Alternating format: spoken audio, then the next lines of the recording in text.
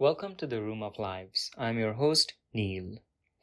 Today I'm speaking with Mariam Mona Lisa Gharavi, who is an artist, writer, and theorist. Mona Lisa did an MFA in film and video and a PhD in comparative literature and film and visual studies at Harvard University and held a postdoctoral Fulbright and visiting professorship. She has been a lecturer in history and literature at Harvard and at New York University and Northeastern University. She has written several books and founded the Oil Research Group as a one-woman artist collective that explores the relationship between oil and data. She lives and works in New York. I met Mona Lisa randomly in the back of a shared Uber ride from a vision science conference in Florida. We started talking and I thought she was so cool to listen to, so I invited her on my podcast. And after a few months and several delays and cancellations, this conversation finally happened. In this first part, Mona Lisa shares the story of her life so far, beginning with moving from Tehran to the US at a young age, and realizing at some point in her childhood that she was artistically gifted.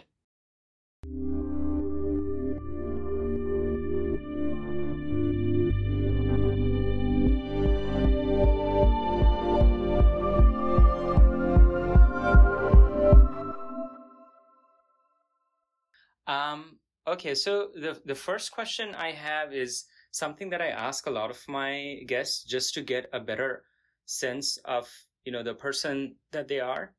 And so it's basically, I'm just trying to get a little bit of an idea of your background, not so much like your professional history, because that can be found like online and things like that, but a little bit more about more of your like early life, childhood upbringing, and then how did you get into, doing the kind of like art, literature, poetry that you're doing today? That's a really deep question. It's a deep question. Mm-hmm. I sometimes wonder about telling that story and how much of it is like your story and mm-hmm. then how much of it is intertwined with the story of others, like your caretakers, for example. Mm-hmm. I was born in Iran, in Tehran. I like to think of it as like being born in the city of 20 million in a concrete jungle. Mm-hmm. And anyway, I mean, that has a somewhat of a contiguous line for me with living in the East Coast, for example, or a city like New York, which for some reason gives me a lot of comfort despite the discomforts of urban living. I think I was around 6 or 7 when my family immigrated to the United States, and I would say that event, the event of immigration itself, is something that I'm still untangling. Mm-hmm. One, because it set up such a different pathway than were I to be the kind of person that was raised in the same country and culture and family and all of that, and wasn't. And we also didn't necessarily stay in one place due to the circumstances of my upbringing and my father's obtaining of education and professional pursuits. We were moved a lot. Mm-hmm. So it was that one move, like the move, and then the subsequent smaller moves, to the point that I think I once counted it, and it was 15 moves by the time I was 13. So quite unpredictable. Yeah. And in some ways like stable, and in other ways vastly unstable kind of environment for, I think, a young mind, a young person, in, like I said, in ways that I'm constantly untangling. I remember the very first time that I think I wrote something or created an artwork and maybe this sounds juvenile, but I was literally a juvenile, for consumption by an audience. And it was when I was 7 at Fernbank Elementary in Atlanta, Georgia. And there's a famous astronomy center there too. So imagine coming from, Iran, you don't speak English, and then quickly you do speak English because you're so young. And then, this giant astronomy center and a very interesting kind of environment. I really loved that elementary school, but I overheard my teacher saying, there's a contest and we should get the kids to submit to this contest. I think it was like you had to write a poem about friendship, something like that. And so I just remember like sitting at my desk and doing that and then submitting it and winning. And then next time the same thing happened and it was like, draw something. And I remember this because it was was it the 90s? Yeah, it was such a moment. And it was like, you remember DARE, like say no to drugs kind of things. Yeah. So it was like, how do we get the kid? We have to set up a contest to get the kids to draw something against drugs. And I mean, how did I know what drugs were? I don't think I knew what drugs were, And so I made a drawing, and that ended up winning. And I think it won me some money too. Like it was some kind of, I'm not kidding you. It was like some government issued bond that I've never actually, liquidated. So somewhere in Atlanta, Georgia is like some kind of government bond issued to me for this drawing. But I think that was like the first time where I was like, oh, I get it. I'm not just making something in my own small container, but other people will see it and it will no longer just be mine.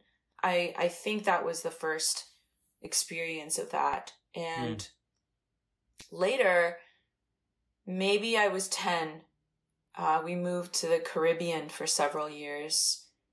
And so a vastly different cultural environment, especially given that my family was very markedly Muslim. So we lived in the Caribbean as these foreigners. So not white, not black, and not Indian, because those were like the 3 dominant, ethnicities. And that was an interesting experience on its own. But I remember meeting a girl, one of my peers, who had a little book with her. And she was just sort of a happy loner. And she would walk around with this book, just writing down poems to herself. And she took it very seriously. She was like, this is serious work for me. And again, we were like all of 10 years old. And I really admired that. And I had friends at school also who drew better than me. I remember like feeling a little bit comparative at that time because I had a friend at school, this Russian immigrant, and her trees were really beautiful. So I was like, I wish I could draw my palm trees as beautifully as hers. And then this other girl's, believed in herself enough to create that, basically book of her own poems at age 10 and on and on and on. So I think it came like that. I don't know that, I certainly didn't feel any encouragement, at least. Oh, that's your kitten. So sweet. I didn't know she was in the room. Okay. Yeah. So sometimes they know, sometimes they can sense sense you having a conversation and maybe want to get in on the action. Yeah. I think it was just maybe writing feels like something that is DNA born, if that makes any sense. And my decision to be an artist and to formalize myself as an artist, I would consider that a decision. Yeah. Whereas I don't know that writing in particular has ever been just a decision, if that makes sense. It feels like the thing I kind of almost take for granted because it just sort of comes. I've had some people be very encouraging to me over the years and less so. My experience of the American educational system could probably be its own volume on a shelf. Very, very, sometimes very traumatizing experience of U.S. education. And then sometimes, especially in high school, where I had teachers who were very encouraging and took my writing and took my work very seriously. it went in the other direction. But I definitely remember more than one instance, and they were often white, middle-aged, middle-class kind of teacher profiles in all sorts of, environments and states and schools that I grew up in that really cast doubt on what I was doing. My first experience of detention was in that same school, and that I mentioned before, in elementary school, and it was because I finished an assignment earlier than the other students. And because I wasn't following directions and I finished an assignment early, they put me in detention. Like, my parents had to come in, and this was really traumatizing. I think, like, if you're someone who wants to do the right thing, you don't want to stand out any more than you are already standing out. You are shuffled between lots of different, I remember I went to English as a second language school, and I had to take a bus to do that. And so to be punished for that was really like a real injury. I felt really ashamed. And later I remember teachers casting doubt on whether I had actually completed an assignment. Like, we read Huckleberry Finn, and I had to write an essay on Huck Finn, and the teacher forced me to stay after school and said, I know this isn't your work. I know that this is borrowed from Cliff Notes. And I thought, like, I legitimately remember saying, what are Cliff Notes? I didn't know what she was talking about. And those, I haven't thought about them in a long time, but those injuries in the educational system somehow didn't completely crush me, which is good. It's good to know that, there's still these sparks or dregs of some kind of artistic vision, some kind of wanting to communicate. I remember, I think it was on a podcast, listening to this artist in New York define what it is to be an entertainer. And they said that to entertain, the etymology of entertain is to deliver the information at the correct time. And I really love that. And I think in some ways it applies to art as well. Like, how do you communicate the information at the right time? How do you deliver the information? And I think that impulse has always been very strong, but I have to say it's been quite costly in terms of these experiences of U.S. education throughout the years, and also not necessarily having a certain encouragement at home. I think it was just like, my parents were often working very hard to try to have anything like the same level or lifestyle that they might have enjoyed in Iran. And as immigrants, that was certainly not a given. And so I don't think, checking in like, hey, how's it going? Yeah. How's your work going? I don't think that was in any way at all a part of their psyche. I always just sort of was very I was very intellectually motivated. And so I guess that takes us to around maybe 16, 17, when I took the idea of college very seriously. I wanted to just be done with high school. I was so over it. And I got into schools and ultimately decided to go to California, to go to Berkeley. My parents were not really too pleased with that. They thought it was too far away. They wanted me to stay closer. I think I went farther away than anyone in my graduating class. And eventually, due to some of our differences and, dissonance, I ended up paying for school. I ended up emancipating myself. I went through a court process to financially emancipate myself so that I could take out some loans and pay out of state student fees. That was a big deal to me at the time. I didn't know anyone else going through that, I was very excited to be at a school like Berkeley, where, as one of my Black classmates said, he felt like a pixel on a computer screen.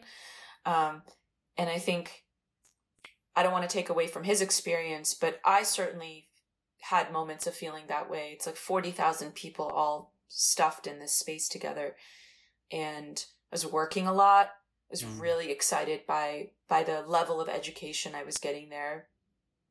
a lot of it actually taught by graduate students. So you can see the fraying of academia already in these early 2000s when I was in college, but really smart graduate students and professors, and I didn't have an ambition to go to graduate school at all. It never crossed my mind. I can genuinely say that. I think I was just sort of following Ariadne's thread. And I worked under a professor. Her name is Linda Williams. She's, I think, a leading light in film studies. She's someone whose work was up to then pretty important in surrealism and looking at cinema and sex. She wrote a pretty seminal book on pornography. And she told me in her office, like, hey, I think this thesis sample you're writing, this is going to be, this is a good writing sample for graduate school. And that was the first time I think I had ever come to this idea that, oh, I might just continue developing this intellectual fount. And so I did. I worked for a year after college. I worked in the film industry, which solidified my desire to never do that again. I mean, it wasn't just the film industry. It was like a kind of television and film industry, which is profoundly based on the political will of the country, because it's based on grants and funding from the U.S. government. It was a really dark time. It was after 9/11, so very conservative vision. I really didn't want to work in television in that industry ever again. And I decided to just go for it, and took Linda's advice and submitted some applications, and ended up in graduate school. Yeah, something that I felt even before, even the time that we were in the back of the Uber talking, is, and I'm feeling it again, is I feel like it's very enriching for me to just be sitting here listening to you. And as you were talking, I was trying to figure out why that is the case. And I have had this experience a couple times with some other people in my life. And I think it always happens when it feels like you're being very real when you're sharing. And I think a lot of the times when I'm having a conversation, there are so many layers that have accumulated where a person is doing something, but I'm not really. Yeah. So I feel like it's kind of a privilege to be listening to someone speaking from a very authentic and vulnerable place. And also just being very real. Thanks for joining Mona Lisa and myself today in the Room of Lives. In the next part, I ask her where her ideas come from, and she walks me through how she conceived her work that she calls Life of Mohammad.